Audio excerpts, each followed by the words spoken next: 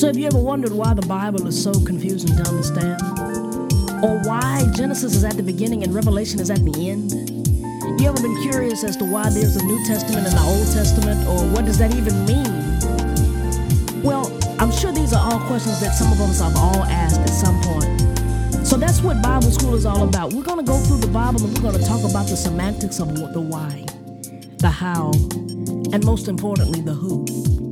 If you'll ride this out with me, we're going to go cover to cover through the Bible and dig deep and see the mysteries that God has revealed to us through this beautiful love letter that He calls His Word. You've just tuned in to Bible School with Reverend Kojo.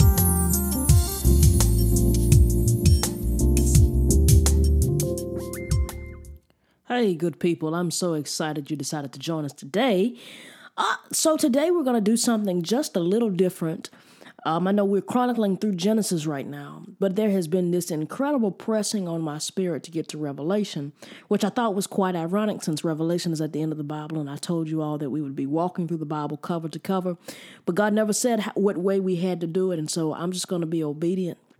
And we're going to dive into Revelation, and I'm going to continue to chronicle through Genesis. The Genesis podcast will keep coming out. And I think on Wednesdays, these Revelation podcasts will come out because I think we are living in a period where it's important that you know, and then it's important that somebody's explaining it and breaking it down in a manner that is in line with the Word and that is of sound doctrine. Now, I'm going to push you a little bit. I'm going to talk. We're gonna push you a little bit. I want you to actually search the Word daily. I want you at the beginning of each podcast, if you're taking notes, I want you to write Acts 17:11 at the top of your page. And what that is just a reminder that the Berean Jews, back when Paul was talking to them, they received him with eagerness. They received the word with eagerness, but that was not where it stopped. After he finished talking, they went and searched the scriptures daily to make sure that what Paul said was true. And I want you to do just that. I work really hard to make sure that I give you sound doctrine, that everything that I say is founded in the word and is founded in truth. But in case I have a slip of tongue and something goes wrong, I want you to search the word daily so that you, when you stand before God, you can say you have studied to show thyself approved, okay? And so I'm excited. I've been teaching a lot of Bible study lately on the book of Revelation. I don't know, there's just the incredible pressing on my spirit to teach this word. And so I've been heavily studying it. Really looking at the semantics of this word, because Revelation is a difficult book, as is Genesis, and they're both important. And if you're listening to the Genesis podcasts, and you listen to the Revelation podcast, you'll see how similar they are, and how Genesis just sets the stage for what happens in Revelation. And then it'll be really interesting as we begin to fill in the rest of the Bible. And see how they all call and answer, and the Bible is really just a big web. It was artfully constructed. Like there's something that you cannot deny its divine nature. Man couldn't be this crafty and couldn't be this crafty with as many authors as what wrote the Bible, and that's how we know Scripture is indeed God breathed, like it tells us in Timothy. So we're talking about Revelation, and it's not the book of Revelations. It's one revelation. It's a revelation of John to Jesus Christ. Where the book enters, we find John on the island of Patmos. John had been exiled to Patmos for preaching the word of Jesus Christ, and they put him out there on the island, out there by himself. And then that's when God decides to deal with him. And before we even dive into that, I think that's an important biblical truth, important life truth, if you listen to Life School. So I'm just going to wrap in all of it together, but it's often that God has to deal with you when He separates you. And it's really ironic that I'm impressed to teach about Revelation at this point in my life, because I'm being separated again from a lot of things that I hold dear. And this is when God is speaking the most, when I have the most revelation. And so it's really ironic to me that I am teaching to a lot of people the book of Revelation. This would be my third Bible study that I'm teaching on the book of Revelation right now. And it's one of those books that if you really get into it, it will engulf you. It's also it's the only book in the Bible that comes with a promise to those who study it. And so if for no other reason alone to study this book, I would roll with the promise that God gives. It promises blessing. So I would venture to say that I would imagine God has a greater blessing. But if for nothing else, there's this huge blessing that we get. This book requires that you dip and dive into the rest of the Bible in order to understand it. It is wrapped in so many good things. I'm going to just go ahead and tell you, because I think we need to set some groundwork, because this is a really complicated book. This book is divided into 3 sections, okay? The first period is the pre-tribulation period. You have the tribulation period, and you have the post-tribulation period. So what we'll find, we'll dip and dive into most of the Bible. Now, once we get to through chapters 3, if you're a saved Christian, nothing else really pertains to you. It's a great study. It's good to know what'll happen, so you'll make sure you stay saved. That you'll talk to your family members and your friends and get them saved. But after we make it through chapter 3, it's all the place from where we watch. Our perspective changes, and we'll be watching from heaven what takes place. And I think that's important. I want to be watching from heaven. I don't want to see this firsthand. There's some things you want to witness. You want to witness the eclipse firsthand. You want to see that with your eyes. There are other things we wanted to see that were important to us. I don't want to see this. I don't want a first row seat to this. I want to be in heaven. I want to be raptured on the first go. And I think it's important that we understand what takes place in the book of Revelation, so that we can make sure that we are ready when he comes the first time. And if you miss the first time, it's going to be some hell to pay, but you can catch the boat the second time. I'm gonna be real with you. I want to go the first time, and so I'm conscious of what I do and how we get there. Like I said, Revelation is a really complex book. We can go ahead and dive into the scripture. I want to make sure that I'm going to try to take my time, and as usual, I'm going to try to stick to an hour. I'll just be really honest with you. When I teach this thing in Bible studies, we usually go over an hour on just a chapter or just a few verses. And so we're going to take this thing bit by bit, but I apologize if these podcasts get a little lengthy. I'm going to try to give you as many details as I know and as I have. That I don't have, I may get back on the second go round as God continues to reveal some things to me. Starting in Revelation 1, verse 1, the revelation of Jesus Christ, which God gave him to show his servants things which must shortly take place. And he sent and signified it with his angel to his servant John, who bore witness to the word of God and to the testimony of Jesus Christ, to all the things he saw. Blessed is he who reads, and those who hear the words of this prophecy, keep those things which are written in it, for the time is near. Okay, just in a nutshell, that was the first little portion. This is, like I said, this is the revelation of Jesus Christ to John. John is on the island of Patmos. The Bible declares that these things must shortly take place. Now we know that time to God is not like time to us.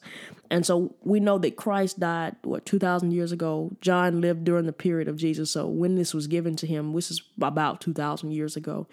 But I will tell you that the times, and we'll see as we get in the scripture, the times and the birthing pains are very evident in our times and in our day. A lot of the things that are prophesied that must take place have been prophesied. Like he could strike the sky while I'm doing this podcast. The birthing pains are so real. Okay. But he points out, and I want you to notice what he does in the scripture. When he talks about, he said he sent and signified it with his angel to his servant John, who bore witness of the word of God and to the testimony of Jesus Christ. What he does is he sets up the qualifications of John. Okay. Because this is when we read when we get through this book, okay, this is a book of prophecy. This has not happened. It's a book of pure prophecy. You know, when I talk about Genesis, I say Genesis is a book of record and it's a book of prophecy. This is a book of pure prophecy.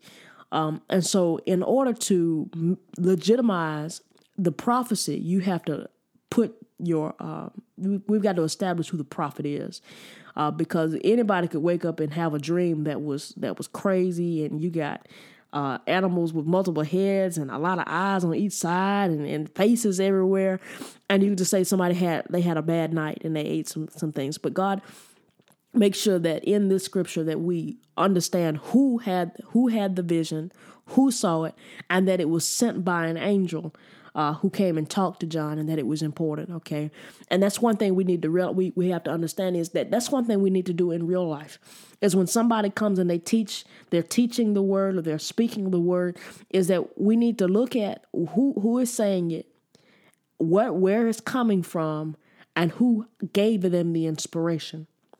Because somebody can come to preach and it not be God breathed, it could be Satan breathed. And it may not come from midnight prayer, but midnight thought. And that's just one of those things why it's important that Acts 17:11 is etched in your heart, that not only do you receive the word with readiness, but that you go search the scriptures to make sure that what is said is true. And some things you need the scriptures and you need the Holy Spirit for. I was recently looking in the Bible for the fall of Lucifer. And the scriptures that are given to denote the fall of Lucifer, you need the Holy Spirit to get that revelation. You need the Holy Spirit, you need the whole Holy Spirit for that revelation, because the way that it is written, you could take that a whole bunch of ways. And that is with a lot of scripture. We can take it so many different ways and miss exactly what God was saying, that we miss the whole point. And I would be willing to say that's why so many of us have different theologies on the same word. That some of us went in and we're in the middle of midnight prayer, while others of us got a revelation from midnight thought. And I'm going to be honest with you, your brain may be beautiful. You may have wonderful forms of thought. But if in your thinking you miss God, we got a problem, okay? But moving on, verse 3, blessed is he who reads and those who hear the words of this prophecy and keep those things for which are written in it, for the time is near. There's a blessing. Like I said, I mentioned a couple of minutes, there's a blessing to those who reads these words and hears these words of prophecy. So you're blessed if you read it, and you're blessed if you're listening to these words of prophecy. Why are you blessed? I think you're blessed because it allows it requires you go into other portions of the word, and so you're exposed to this good word in more ways than one. 2, you're prepared for these things that are to come. These things that come are not trivia. These things that are to come are not like, I'm about to get slapped on the wrist. Like, this is some bloody, gory, grab your kids and grab your wife type stuff. Like, this is not some light theology. Like, this is heavy hitting stuff. I recently took one of my youth groups, and I've taken several youth groups over the years, but I've recently took one of my youth groups to what they call Judgment Journey, which is a real life enactment of what they believe the revelation, the tribulation period, and the rapture will be like on earth. And it is a crazy depiction. It's what I call like a haunted house for Christians, because it's not haunted like it's a depiction, but it's some scary stuff, and they do it through October. But it's some wild stuff, and just seeing that, experiencing that, just based on what they got from the word of the Lord here in the book of Revelation, that's enough motivation to make sure that you don't get left here when he cracks the sky. And so there's a blessing because you're warned.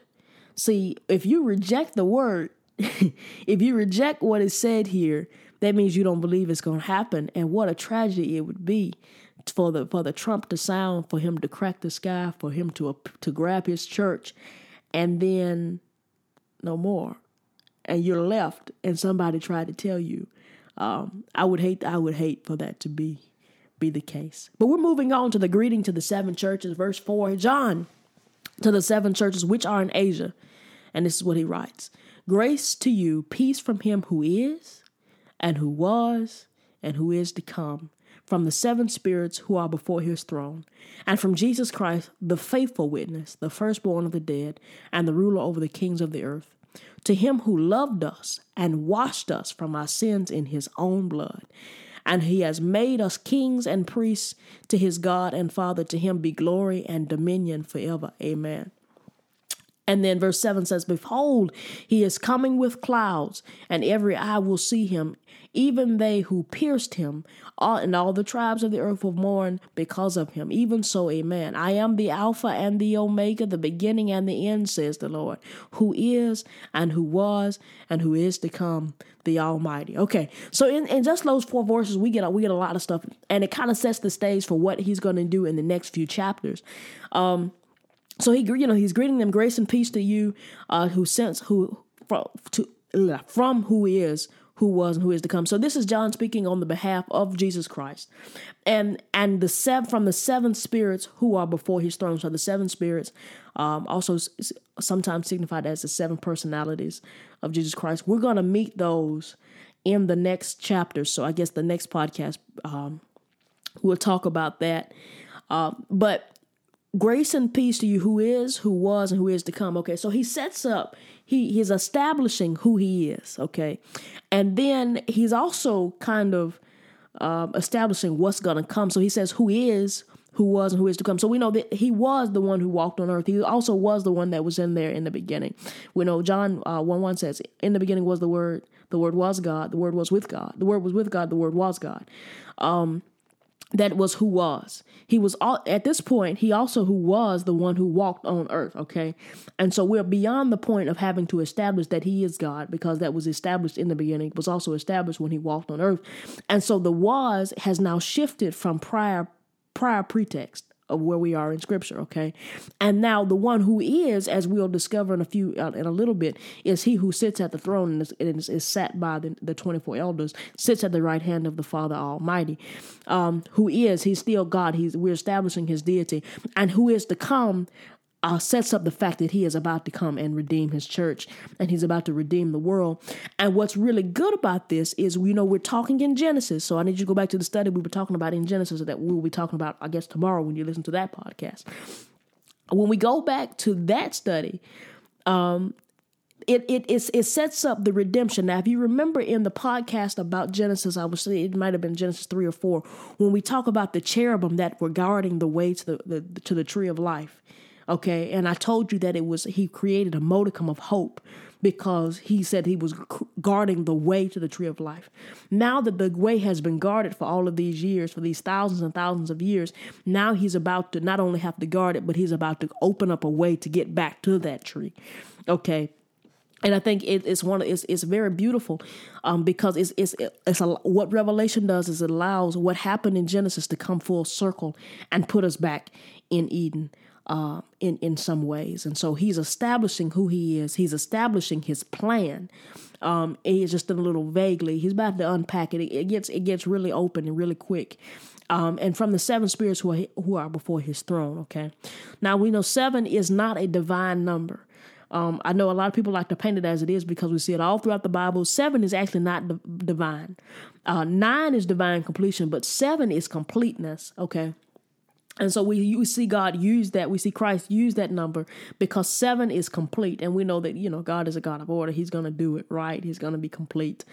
He's not going to leave gaping holes. If he leaves gaping holes, he's coming to fill them, okay?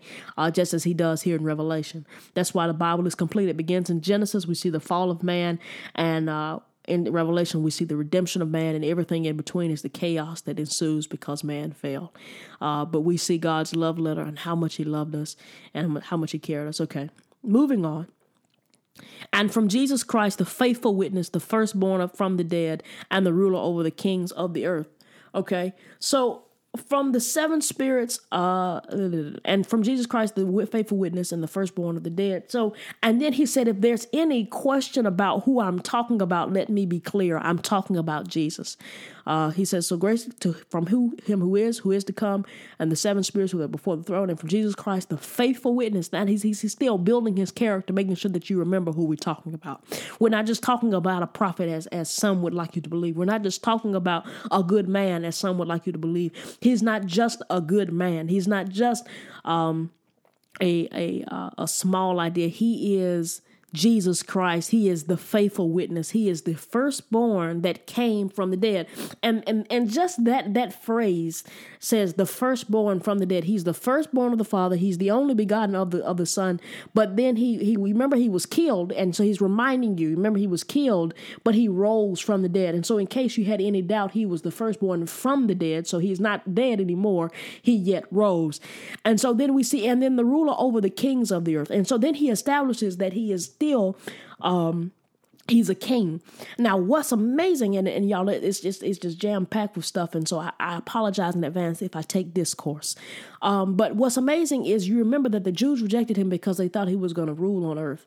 Now, we see him do that later on as we get to Revelation, but they rejected him because they thought he was going to rule on earth because he was supposed to come. He came from the line of David, and in order, they thought if he was going to rule on David's throne, that he had to rule on earth.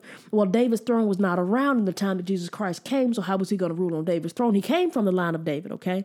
And in coming from the line of David, he fulfilled everything, a bit of prophecy.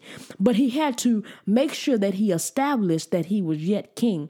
So when John is introducing who has sent him, it's important that we establish who he is in all facets.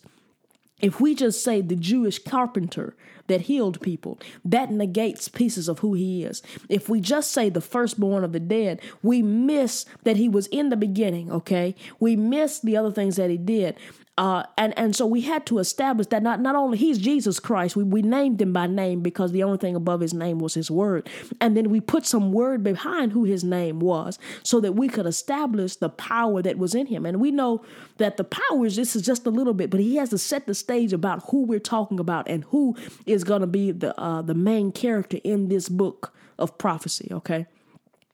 Now, as we move on, I'm telling you, it's a wonderful, wonderful study.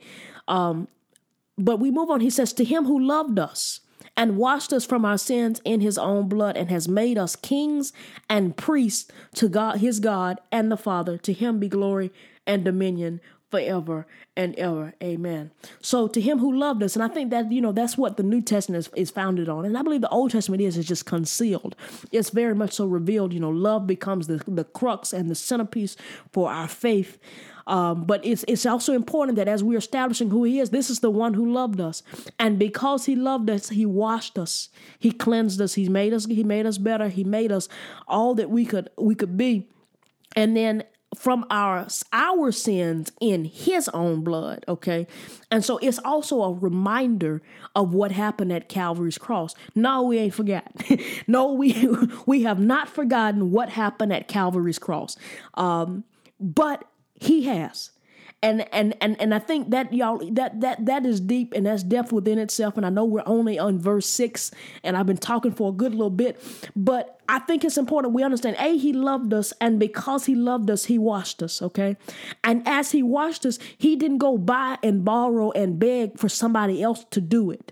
He didn't require of somebody else. And I think leaders, preachers, ministers, this is a great opportunity to look in the word once again and see that we can pull from the cross that he didn't go ask somebody else to do it. What he did is he did it, dipped in his own blood. He sacrificed his own blood. And so even Christ himself was not concerned about the prestige. He was not concerned about who saw him and who would allow him to be king on earth. He served his people and he sacrificed for his people. And that is the love that he commanded us to have for one another. But he washed us from our sins in his own blood and has made us kings and priests to his God and Father. To him be glory, dominion forever and ever. Amen. Okay, now this is really cool. So, and the scripture gets really Jewish, and we're still in the church. Once we get past 3, the scripture get even more Jewish. But I want to pull this out because this is really good. This is really good. So Jesus Christ came from the order of Melchizedek. If you're not familiar about the order of Melchizedek, let me just break this down really, really quickly. When they had kings and priests came from 2 different lines, okay?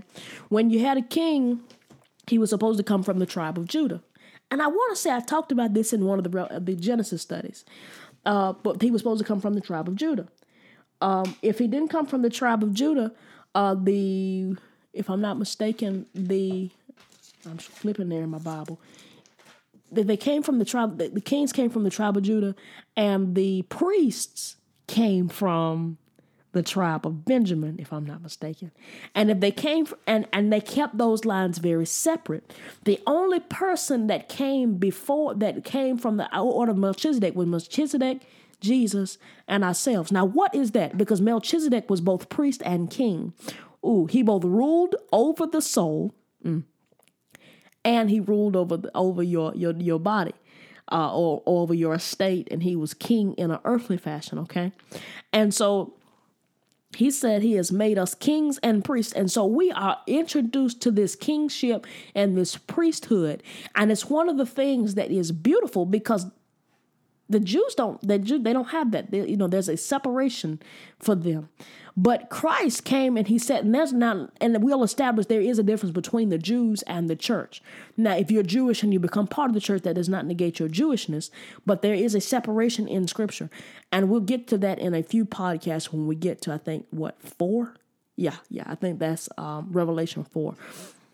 But as we're continuing on, he made us kings and priests. And so that makes us from the order of Melchizedek. And it's just really interesting that in Scripture, there are only two, and then, of course, the church. So you've got Melchizedek, you have Jesus, and then the church, he made both kings and priests.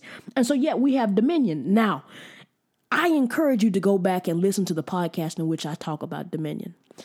Because if we realize the type of what we had in dominion, if we realize the power that we had, there's a lot of problems that we wouldn't find ourselves in if we realize the type of dominion that we had. But he made us priests to his God and Father, and to him be glory and dominion forever and ever and ever. And just a sidebar, I believe there is nothing that God does on this earth that does not seek glory. And so this is just a affirmation of what he seeks, and he has dominion. He's God. Like this is the dude that spoke and life became a thing. Yeah, he has dominion, but this is an affirmation that he will continue to reign in his rightful place. And we know there's nobody that can unseat God. There's been attempts, and that's what I was reading about this morning. Lucifer's attempt at unseating the Lord, and we know that didn't work. Verse 7, behold, he is coming with clouds, and every eye will see him, even they who pierced him, and all the tribes of the earth will mourn because of him. Even so, amen.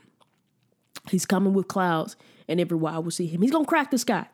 And now there's a little controversy as to how, at which point we're talking about here. We're in 1, so my assumption in the Scripture, and please search this word down for yourself, but my assumption here is that he is talking about his initial revealing. We're cracking the sky, and we'll get there. We'll get there because these are important. Okay, we're moving along. And then Jesus speaks in verse 8. He says, I am the Alpha and the Omega, the beginning and the end, says the Lord, who is, who was, and who is to come. So what I love about this is he establishes not his deity, his existence, and then he establishes his plan in just this statement. I am Alpha and Omega, the beginning and the end. Now, what I want to pull about Alpha and Omega, nobody says that Jesus is Alpha or Omega. Nobody says that he's just the Alpha and just the Omega. It is a spectrum. I am Alpha and the Omega. I am the Alpha, everything in between. And is an inclusion. And says that I am from here to here. So it doesn't say that I am Alpha or Omega. It says I am Alpha and Omega, and it's a spectrum pulled all the way across. He is the beginning and the end, says the Lord. And then he comes back and he says again, he reaffirms, he says, who is, who was, and who is to come. He says, I am the same person that's been since the beginning and the foundations of time. The one that spoke is me. That's my daddy. We are the same. We are the triune. When there's something to come, these things that you're about to see in this vision are still the same cat. We didn't have a casting change. Nobody changed this thing. You know how in movies, if you have James Bond on the first movie, may not be James Bond in the second movie. No, Jesus is saying, I'm the same dude. I was established in the foundations. I came and I walked in flesh. Y'all beat me. The earth went crazy when you finally killed me. I went to hell. I stole the keys. And here I'm sitting at the right hand of my Father. I'm showing you this vision because I'm coming, and this is what will be. He's establishing who he is. He's establishing his deity one more time. Why is it important that he has to establish his deity? Because people miss this word when they don't understand who God is. They miss this word when they don't understand who Jesus is. Otherwise, the word is just flagrant. It's just beautiful reading. It's really good reading. It's things that you could read in between the lines. But what is ingrained here is that there is so much life here in this scripture. There is so much reality in this scripture. And if you don't understand who Jesus is, and if you don't understand who his daddy is, you will miss the gravity of what is happening here. Okay, moving on. Verse 9. I, John, both your brother and companion in the tribulation and kingdom and the patience of Jesus Christ, was on the island that is called Patmos for the word of God and for the testimony of Jesus Christ. I was in the Spirit on the Lord's day, and I heard behind me in a loud voice as of a trumpet saying, I am the Alpha and the Omega, the first and what you see, write in a book and send it to the 7 churches which are in Asia, to Ephesus, to Smyrna, to Pergamos, to Thyatira, to Sardis, to Philadelphia, and to Laodicea. Okay, now y'all imagine this. What I just read. You're John. You're sitting on the island of Patmos. You have been exiled. Ain't nobody on this island. You're sitting here. You're probably hot. You're sitting here trying to figure out, well, I guess I can go catch a fish. Or do I want to go kill a bird? What am I going to eat for dinner today?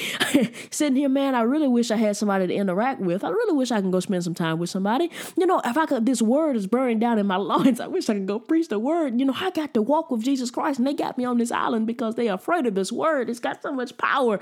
And then the God that you love so dearly, and then he comes and he sends somebody to talk to you. And just like a trumpet, it gets your attention. You're like, whoa, wait.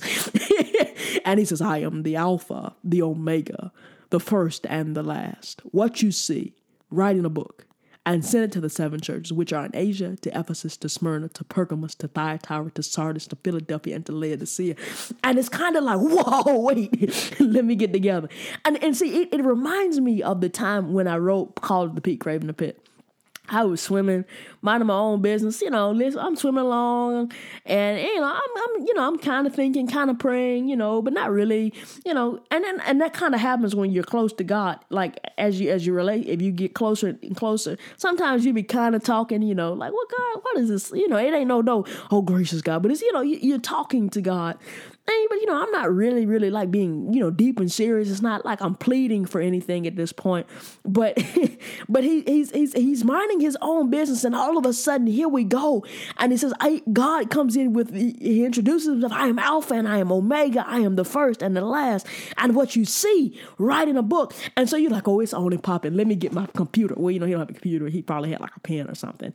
But for me, it's like, oh, get my computer. Oh my God, he's about to give me something. And I can imagine that what he sees, he just has to start going at it, just writing, because what God is about to feed him is like nothing he has ever seen before.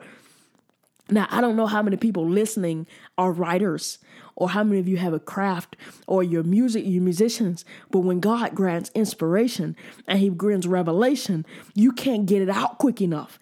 And so if we just put ourselves in the feet of John right now, John has got to be like, whoo, this is what I've been waiting on. But at the same time, the stuff that he's about to give him is like, oh my goodness, this is a little out there. What is this? And so I don't know if I envy John, but I think John, he got an awesome opportunity here when God said, all right, this is what I've given you. Now go make sure you write this and send this to these churches. So then in verse 12, he says, then I turned to see the voice that spoke with me. And I have turned, I saw 7 golden lampstands. And in the midst of the 7 golden lampstands, one like the Son of Man, clothed with a garment down to the feet, and girded about the chest up with a golden band. His head and hair were like wool, as white as snow, and his eyes like a flame of fire. His feet were like fine brass, as if refined in a furnace, and his voice as the sound of many waters. He had in his right hand 7 stars. Out of his mouth went a sharp 2-edged sword, and his countenance was like a shining in its strength. And when I saw him, I fell at his feet as dead. But he laid his right hand on me, saying to me, Do not be afraid, for I am the first and the last. I am he who lives and was dead, and behold, I am alive forevermore. Amen. I have the keys of Hades and of death. Write the things which you have seen, and the things which are, and the things that will take place after this. The mystery of the 7 stars which you saw in my right hand, and the 7 golden lampstands. The 7 stars are the angels of the 7 churches, and the 7 lampstands which you saw are the 7 churches. Okay. All right, back to verse 12. And he said, the voice spoke to him, and I saw it turn to 7 golden lampstands. Okay, so we can wrap that back to verse 12, and he reveals what that is in verse 20. The 7 stars are the pastors that he's writing to. No. The angels of the 7 churches. Now, there's a lot of controversy between that, whether the angels of the house are the pastors or the angels of the houses are the people who are overseeing, or are the like the angelic forces that are overseeing the churches. I don't know the truth behind that. I've heard it both ways. I've studied it both ways, and the revelation that I've received on that is not really much. I'm not going to say I don't see value in whether it is, but they're important. But the churches is what we're about to deal with. The 7 churches, and each church has a lampstand. That lampstand is important. The 7 lampstands one is given to each church. If the lampstand is given to them, that means that they are in right standing with God. If He's gonna take the lampstand away, that means you no longer belong to me. And we're gonna see in the next 2 chapters how that is a great. That's a tragedy. Like, it's awful. Now, I'm just going to go through here and pull out some cool facts. He said, in the midst of the 7 lampstands, one like the Son of Man clothed the garment down to his feet and girded about the chest with a golden band. We know gold is like the pure substance. Whenever you see gold in Scripture, it's usually attached with purity, much like white and royalty. His head and hair were like wool, as white as the chest. Again, we see white. White is purity, is clean. His hair was white. I think of old gray people, but his hair was white. He was clean. His eyes were like flames of fire. So it's like looking in his eyes, your eyes are the pathway to the soul. So looking in his eyes were like, whoa, what am I looking at? And we also have to keep in mind that often when we write, we associate the things that we can associate with. So it may not have been like straight flames of fire, but like looking into them is like looking into flames of fire. You like, it's probably a burning, which kind of would make perfect sense, because if you ever have felt the Holy Spirit, especially in preaching. I used to think that was a joke, where they were like, I feel my help coming on, until it happened. And you feel a burning down in your gut when you're preaching and it's getting good. And so, that would make sense to me. But that's just me reading the word as I know Christ for myself. His eyes were like white as snow. His eyes were like a flame of fire. His feet were like fine brass, and they were refined in a furnace. Ooh, okay, fine brass, shiny. Well accustomed, well taken care of. Where am I in the Scripture? And he had his right hand 7 stars, and out of his mouth were 2 sharp-edged sword. So his tongue, we talk about that. His tongue can cut. So you remember, like, God is a speaking spirit. Everything that He has called into being, he spoke. And so his tongue being a 2-edged sword means that with his mouth he can do anything. Awesome. His countenance, his presence, like y'all know, that's kind of deep. His presence in the room, his countenance was like sun shining in strength. Like his presence in the room was like the warmth of a sunshiny day. It's like y'all, you be around some people and like they have an aura, but being in the presence of God was like a sun shining in strength. So it wasn't like a wimpy sunshine day. Like it was like this sunshine, like great strength, great valor, great, like being in that room was just like a warmth. Like you just, when you're around the presence of God, it's just wonderful.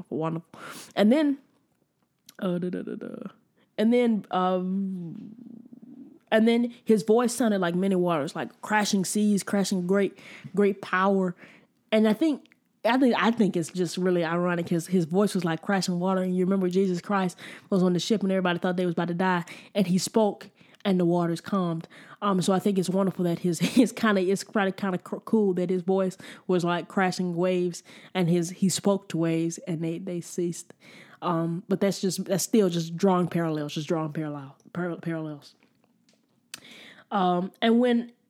And then when I saw him, I fell at his feet as dead. So, everybody says that you can't look at Christ. When you can't look at God, you look on him. And but you imagine, think about that. Like, let's put that in perspective. You get in the presence of God. Some people get starstruck. Like, they go see Beyonce and they're like, oh my God. People faint and they see Michael Jackson and the Beatles. Oh. And these are just humans. Like, these are humans that they have built up in their mind. We're talking about a God, not only that we have built up in our hearts and our mind, but that exists and has actual power.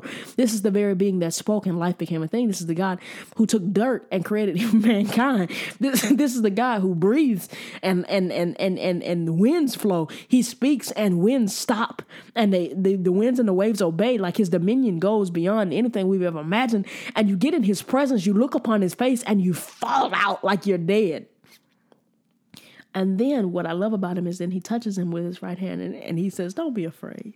He's got all this power, all this majesty, and yet he's still contending to our needs. He's still contending to our emotions. He's still worried about how we feel and all of these things. Like, we're in the book of Revelation. Like, we're talking, things are getting deep, and God is still contending about what's going on with us. He's still contending with these thoughts. John falls on his face like he's dead, and he touches him with his right hand, and he says, don't be afraid. Now, we see throughout Scripture, every time we see angelic creatures come around, first thing they say is, be fear not. Do not be afraid. I think it's amazing how God still cares in the midst of him having all of the power that he has. He still cares about us. He still cares about the things that we have going on. He still cares that we have issues or XYZ. He still cares. And I think that is something worthy of praise. That's something worthy of excitement. That's something worthy of just jumping up and down and to be like, wow, God really loves me. And it's, man, it's just wow. And then he, again in verse 18, he establishes who he is. I am he who lives and was dead. And behold, I'm alive forevermore. And here's where, like, one of the theologies that is crazy is like, woo, is amazing to me. He says, I'm the one who lives. I'm alive forevermore. And then he says, amen, so be it. Like, I'm alive forevermore, so amen, so be it. Y'all know that's what amen means. And then he says, I have the keys to Hades and of death. He said, so basically, when he rose again, he's like, I stole the keys. I got the keys. So don't worry about this stuff. I know that you're confused. I know that things are about to get really, really messed up. But guess what? I own the keys to Satan's house.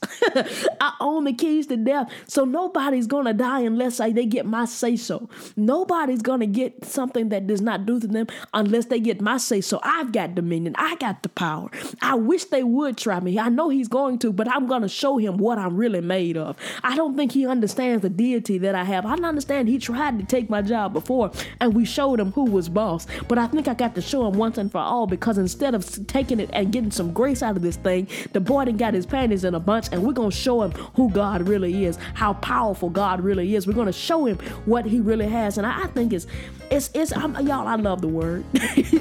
I love the word. But in verse 19, he says, write the things which you have seen, and the things which are, and the things that which take place after this. This is one of the only books in the Bible that has a divine outline. Now, that's not to say that the other books that don't have divine outlines. What I'm saying is the divine outline is given, okay? Verse 19 outlines how this book is going to flow. He said, now, and then he says, write the things which you have seen, the things which, so the things which are, so these are the things that are happening right now, the things which will take place after this, the things you have seen, the things that which are, the things that which take place after this. So what has happened, what will happen, and then all of the rest. So what we're dealing with is pre-tribulation, tribulation, and post-tribulation. And so it's a divine outline Greatness. Verse 20, and then, I've already outlined this, the mystery of the 7 stars, which you saw in my right hand, and the golden lampstands. The 7 stars are the angels of the 7 churches, and the 7 lampstands, which you saw, are the 7 churches. Okay, and we're about to deal with the 7 churches next time.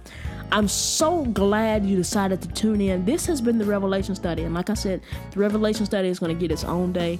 It's just been really impressed upon my heart to record this, to teach this, to make this real, and I hope that you receive something about it. But I again, as I've said probably 2 or 3 times during this podcast, be like the church in Acts 17:11. Don't take a thing that Reverend Kojo says. I hope that you will receive the word with eagerness, that you will get excited about the word, as I'm obviously excited about the word. But I'm really, really prayerful that you will take Acts 17:11 and you will search these scriptures down. Search them for yourself. Study to show yourself approved unto God, okay? All right, let's pray. Gracious God, we thank you for this day. We thank you for this opportunity, God. I just pray that you have made this word real in the hearts and minds of everybody who has listened to this, God. Should somebody be listening to this podcast and they don't know you as the free pardon of their sin, God, I pray that you would impress upon their hearts to confess and believe that you are in fact God, that you are in fact Jesus Christ, that you died on the cross for our sins, and that you love us enough that you would give us hope so that we will be able to go with you when you crack the sky, God. We love you. We praise you. In Jesus' name we pray. Amen. All right. And until next time, this has been Bible School.